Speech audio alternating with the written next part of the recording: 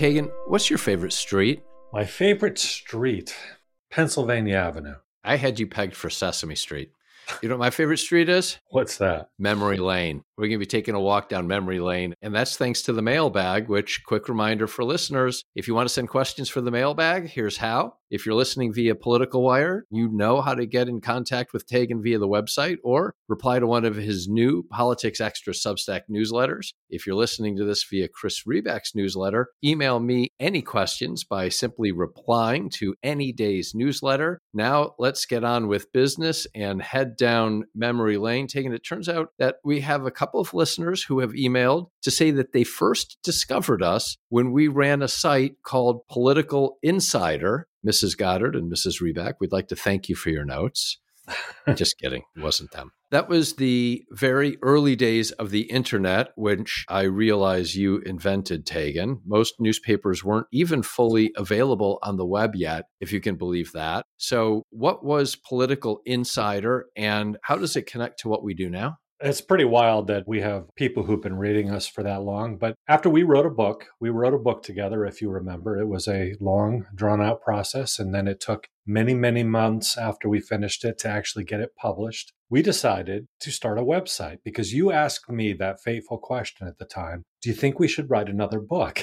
After punching me in the face, you were like, I don't think so. I was like, no way. But I said, what about a website? Wouldn't that be interesting? A political website. And we decided that we were going to start a website that featured a daily briefing about what you needed to know in politics. And that was the idea. And what made it so interesting at the time was most newspapers, as you said, weren't even fully available on the web yet. I mean, this was back in 1997, truly the earliest days of the internet. It is funny to think about because the way that we actually had to put that together, you and I both had day jobs. We worked in New York City. We would get up in the morning. My laptop, I had an IBM ThinkPad back when IBM still made computers. I was trying to remember. My computer was a Gateway. Wasn't that the name of the company based out of South Dakota or something? Gateway? Yep. There was Gateway as well out of South Dakota. Yeah, that's what mine was. I had a Gateway laptop. So at about 4 a.m. in the morning, I programmed my IBM ThinkPad to dial up on a modem because it was the only internet access that we had at the time. And what it did was it went up and ran a script and it scraped the websites of some of these newspapers that were online. I would then wake up in the morning, I'd take the laptop and I'd put it in my bag and I'd get on the commuter train into New York City and I would start to compile a briefing. And by the time I got into the office, you had done your part of the briefing. You had emailed it to me, and I pulled those together into what we considered the most comprehensive, freely available political briefing. And we put it online, and I literally pressed publish. I used a program called Microsoft Front Page to publish it. And it was published just after I got into the work in the morning, probably sometime 7:30, 8 o'clock in the morning, something like that. And that was it. Then we did it again the next day. And we did that for several years through the 2000 election, if you remember. So the two things that are most interesting to me about that, one is, and I know you've mentioned previously, our interest in following the news, watching the news, guessing what the news was going to be, et cetera. And that was the basis of how you and I connected so many years ago. And that sense that maybe there are other people out there that find it interesting. So one, how that remained true then and remains true today. Secondly, some of the specifics have changed. Obviously, it's no longer Microsoft Front Page that you use to publish with, and I publish off of Substack. The techniques in terms of pulling down from sites versus the importance of looking for sites oneself, that in a world of abundance, it's the editorial choices about here's what you need to know that matters and that is helpful to people and differentiating, because what I think or you think or we think is interesting is certainly different than someone else's editorial judgment. That those two principles basically haven't changed. As much as everything has changed in the internet and technology in the last 20, 25 years, those core principles haven't changed. It's remarkable. And as we were discussing this, once this email came in from this reader, I actually went back onto the Wayback Machine, the internet Wayback Machine, and I found a screenshot of Political Insider back right after the 2000 election, the day after the election. And when you read that, and we'll try to post that in the show notes as well, But when you read that briefing from that day, it's actually not that different from what we do today, what you do in It your wasn't newsletter. bad. I gotta It say. wasn't I mean, bad. It really wasn't. And it really does speak to the point that that editorial judgment is really the key to doing what you and I do. And fortunately, we found over the years that people actually value that and that they'd like to see that. And so, what I think is most interesting about what you said is that you and I, you were like the only person in the real world that I knew who actually cared what ran on the front page of the Des Moines Register back then. I couldn't find anybody else that I lived near or that was in my town or that I worked with that actually cared what was in the Des Moines Register.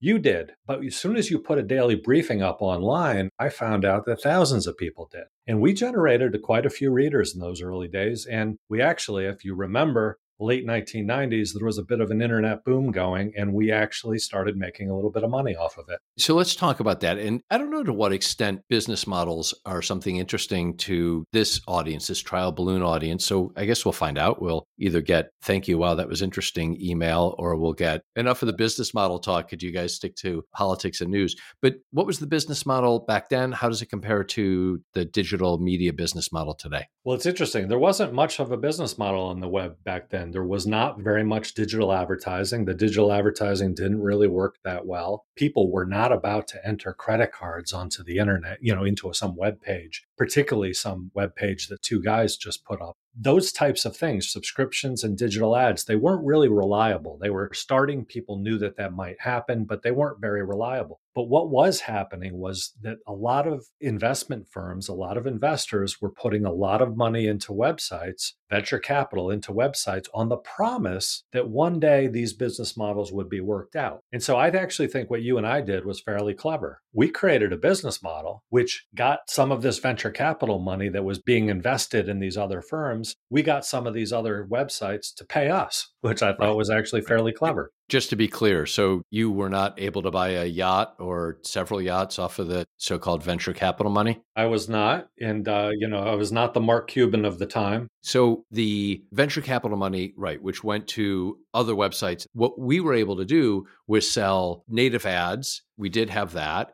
We had other regular ads, a couple of them. We also were then able to white label the publication. We didn't quit our day jobs off of it, but there was a business model available. It wasn't an old business model, but we took it to the web. It was called syndication. So what we did is we had this daily briefing that came out every morning, and we went to other websites. And it's kind of crazy when you think about it, 25 years later, and the way that the internet has developed. We took our daily briefing and we went to other websites and we said, would you like to syndicate this daily briefing every morning? It would go up on our site around 7:30 to 8 o'clock in the morning, and we would make it available to them as well. It was a daily briefing powered by Political Insider. And we found a bunch of takers. Political Wag, it was put up on a site called The People, iVillage, which was later owned by NBC, another website called speakout.com. And then, of course, one of our clients was Vote.com, a website created by the infamous political consultant, Dick Morris. Turned out that he wanted a little political news, and we were creating political news. But it was a crazy business model when you think about it, because it was this exact same briefing that was literally available identically and at the same time on multiple websites. But nobody really had worked out their own business models. And all they were trying to do at the time was they were trying to get as many eyeballs as they could to their sites with the promise to their investors, one day we'll figure out how to monetize this traffic. And what you and I did is we just kind of jumped ahead of the whole game and we decided we will help get you traffic and you'll give us some of this venture capital money that you're burning through. And they paid us monthly fees in order to white label this briefing. This was the type of thing that was happening at the time in the late 90s. And it was a internet bubble, as we later learned. And this is one of the reasons why it was not a sustainable business model. No, it was not an immediately sustainable business model, but it was a business model and it was a business, obviously, that had legs. Anything else before we get off of memory lane? Well, I think, what was interesting about it was this was peak internet bubble times. And you'll recall we actually had multiple offers to buy our website because our website was generating a decent amount of traffic at this time. And we had a couple companies. One was called politics.com and the other was called Netivation. Neither of these companies are around anymore. But what they did is they did offer to buy the site because we were probably one of the preeminent political sites on the web at the time. The problem was they weren't willing to offer us cash for the site. They wanted to offer us stock in their companies, again, on the promise that these venture capital backed companies would one day make money. And of course, all of these companies that I've talked about, whether it's politics.com or Netovation, or whether it's the companies that we syndicated our briefing to, every single one of them is gone today. And before we ended up getting ourselves hurt, we decided to shutter the site and move on to do other things. Yeah, remember those conversations? Well, Taegan, Chris, we've got a great offer for you. Very curious to hear this offer. How much money are you thinking to offer? No, Chris, don't be silly. Better than money. We want to offer you shares in our company. The value that you'll get off of this shares in our company, Chris, can you imagine? You'll be in on the ground floor. Gosh, that sounds so great. Can you believe we turned that down? Yeah, no thanks. Well, in any event, what's interesting about it and what's interesting talking about this is I absolutely got bit by this digital media bug. I found it incredible that you could start gathering people on a website around a topic that you were all passionate about. And I found that just amazing. And so the idea of writing another book, I stopped caring about that. I wanted to do something on the internet, and it took a while to figure it out. But ultimately, all these years later, that's kind of what you and I are doing still. You want to know the other problem with making money, getting paid for website products and bringing in cash, Taegan? Tell me. Is you got to pay taxes. And I want to talk to you about states like Florida and like Texas that, as Ron DeSantis and Greg Abbott continually remind us, there are states in the U.S. that don't have personal income taxes. 8 states have no personal income tax. Alaska, Florida, Nevada, South Dakota, Tennessee, Texas, Washington, and Wyoming. There is absolutely competition among the states to create improved tax situations. Forbes wrote recently, Tennessee governor seeks to make one of the nation's best tax climates even more hospitable. Lawmakers and governors in nearly half of the states have cut income tax rates over the past 2 years, and more are now following suit. Before the second month of 2023 came to a close, noteworthy income tax cuts had already been introduced and passed in a number of states. The latest development came last week in West Virginia, where House and Senate leaders reached a deal on income tax rate reducing reform, something that has been a top priority for Governor Jim Justice. So then the article went on to talk about why the states are doing it, then continued. Another motivating factor is that lawmakers in states that already have a low overall tax burden and hospitable business tax climate, places like Florida, Texas, North Carolina, and Tennessee, continue to pursue further reforms that will provide more relief to taxpayers and make their tax codes even more conducive to job creation than they already are. Take Tennessee Governor Bill Lee and the new tax reform plan he unveiled last month. Tennessee is home to the nation's 3rd lowest overall average tax burden and is one of only 8 states that does not levy a personal income tax. Despite this relatively favorable fiscal position, Governor Lee's tax plan makes it clear he does not think volunteer state lawmakers should rest on their laurels. Governor Lee's tax package has been introduced as a single piece of legislation that will be taken up in the committee. Lee's tax plan implements a number of changes that would make Tennessee's tax code less burdensome for businesses. The governor's tax package provides employers with significant relief from the 3 major taxes imposed on them by the state of Tennessee: the franchise tax,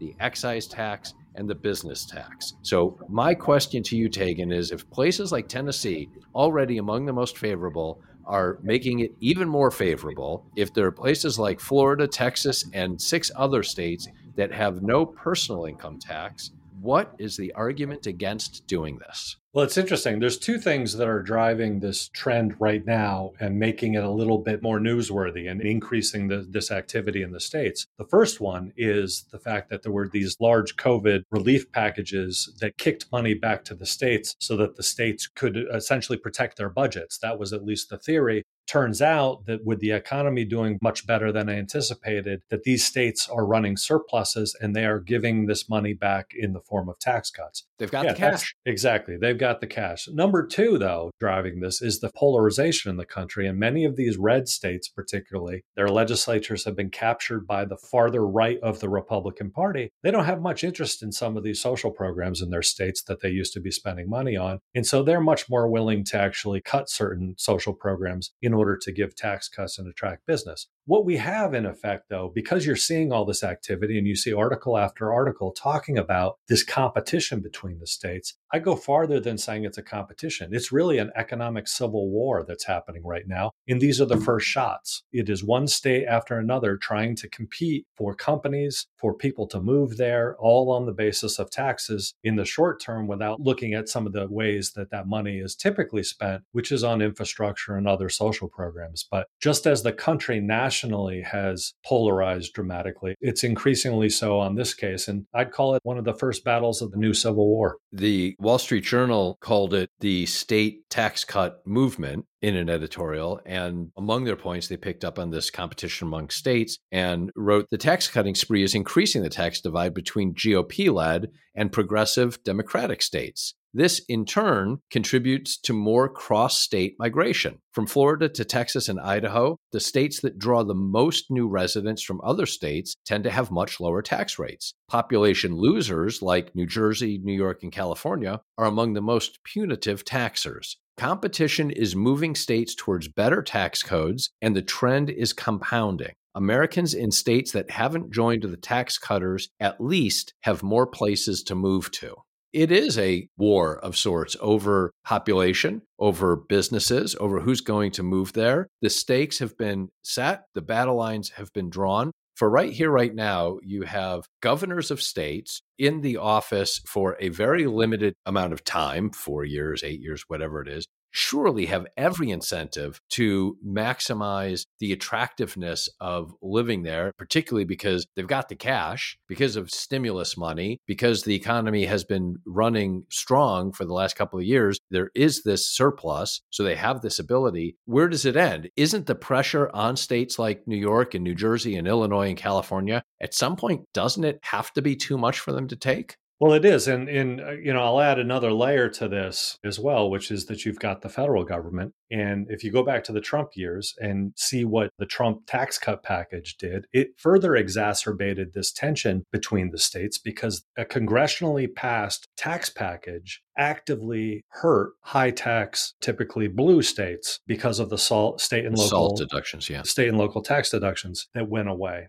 That has exacerbated some of these differences. And so there really is a war between the states right now, attracting these companies. It's even more interesting when you think of the fact that on the national level, we're also increasingly turning in. Donald Trump was a user of tariffs. Joe Biden wants things made in America. And so you've got a lot of this economic activity that was being done abroad. We're now almost locking ourselves off from parts of the world because we'd much prefer to have that economic activity in our country. And now the states are fighting for it. So it's a really interesting situation. It's not sustainable, really. I mean, in the best world, we would have a federal government that was able to actually govern and was able to actually put together coherent, comprehensive tax policy, trying to ameliorate some of this. We don't allow states to fight over all sorts of things that the federal government is in charge of. But because we don't have a really well-oiled federal government right now, particularly when it comes to tax policies, the states are doing what the states are going to do. So states like Florida, Texas, Tennessee, West Virginia, et cetera, continue to reduce taxes as much as they possibly can, I would think, up to the point where the population within those states push back. So let's just say West Virginia, for example, didn't reduce taxes. I think that the work that Jim Justice just did, if I am remembering the article right, brought West Virginia from the 20th most attractive business state to 17. He couldn't reduce it more. I don't know the reason why. My guess is that in West Virginia, there are people who want their social services. And if they push back too much on it or cut too much in West Virginia, Jim Justice is out. Okay, fine. Let's just say he brought it exactly to the point where it balanced between as low as humanly possible without going so low that folks will vote him out of office. On the other hand, Florida, Texas, where providing those social services may not be what people there want. And there are governors who are more than happy to continue to cut costs. And if that means less government, that means less government. Why is that a problem? That's a benefit. That's not a problem. That's a feature, not a bug. where does it go? If a place like New York continues to keep taxes high, I mean, you know as many people as I know who have bought places now down in Florida. People are moving. People are leaving. Where does it end? I can't tell you where it ends. I can tell you another trend that's exacerbating all of this, and it comes again from the pandemic, which is so many people discovered during the pandemic that they were able to work from anywhere in the world. You can now hold a job at a company that may be based in New York, and you can live in Utah, or you can live in Florida, or you can live somewhere else. That's the other trend that's particularly troubling. I think the only solution to this is from federal policy and trying to create some sort of evenness so that you don't have this great disparity between these states, because ultimately the federal government ends up paying, as we've seen time and time again. If one state does not have the ability to protect their citizens, the federal government comes in and tries to do so, whether it's through education, through infrastructure spending, or something like that. So ultimately, it does become a federal problem if you've got a lot of states who've just cut social services to the bone. I don't know where it ends, but it is an interesting trend. And I think it's part of this overall polarization, and I would call it an economic civil war that we're in. I don't know that this is a pushback. I don't think it is. But yes, I hear you. At some point, maybe the federal government has to do something. But before that, what this is making me think of, you and I spend a lot of time listening to, reading, thinking about the stuff that Ben Thompson writes. And I know that he writes a great deal about the challenges that incumbents face. Most recently, he's been writing about it, among many, many areas in terms of cable bundling and RSNs, regional sports networks, and other areas. But he wrote about it as well, I know in terms of Google and search and the way that Microsoft went after ChatGPT. Google was a little slow on that, and why Microsoft, which was not the incumbent, Bing was not the incumbent, had ability to move faster, et cetera, et cetera. But New York's the incumbent. California's the incumbent. Maybe on some level, Illinois, New Jersey's the incumbent. These states are locked into, I would argue, old thinking. And you're 100% right. Everything changed with technology. And then in addition, the pandemic created new realities that opened up people's eyes to new opportunities. And the work from anywhere, it is real, as you and I both know. A place like New York, or whatever the incumbent is, has to somehow think completely differently. And it's never easy for the incumbents because they milk the existing system, newspapers. They milk the existing system for as long as they can because that's in their economic interest. They're still making money. New York is still gaining tax revenue, even though it is losing, if not bleeding, high tax paying individuals. At some point, something catastrophic occurs and the incumbent is forced to rethink their approach. But until then, I think that there needs to be some really innovative thinking sooner rather than later, like yesterday. Well, it's an interesting idea. And Ben Thompson, who you mentioned, is the writer for Stratechery, a really excellent newsletter that Chris and I both read. It is the idea that the company or the firm, or in this case, the state that has already won the battle, that has the biggest market share, the reason they don't change so quickly is they have the most to lose. That is a problem in the corporate world. Maybe it's a problem in the states. I'm not entirely sure about that, because what we also have is the federal government, is this layer of the federal government where the federal government can stop some of these skirmishes that are going on in the states if they got their act together and were able to do so. But it is an interesting theory, and it is an interesting problem that you bring up. It's something that we're going to be facing, really the ramifications of all of this for many years to come. There are economic reasons why things happen. There are legal reasons why things happen. And there are political reasons why things happen. And these conversations are centered around the political reasons why things happen. But the tax case really brings all of them together. And if all you're thinking about is the economic components around them, you're missing part of the story. There are politics as well. And we will dig into that. I'm going to go close the gate on memory lane. Chris, I'm going to go catch a plane. And on our next episode, I'll tell you where I was. Good travels, Tegan. Thanks, Chris.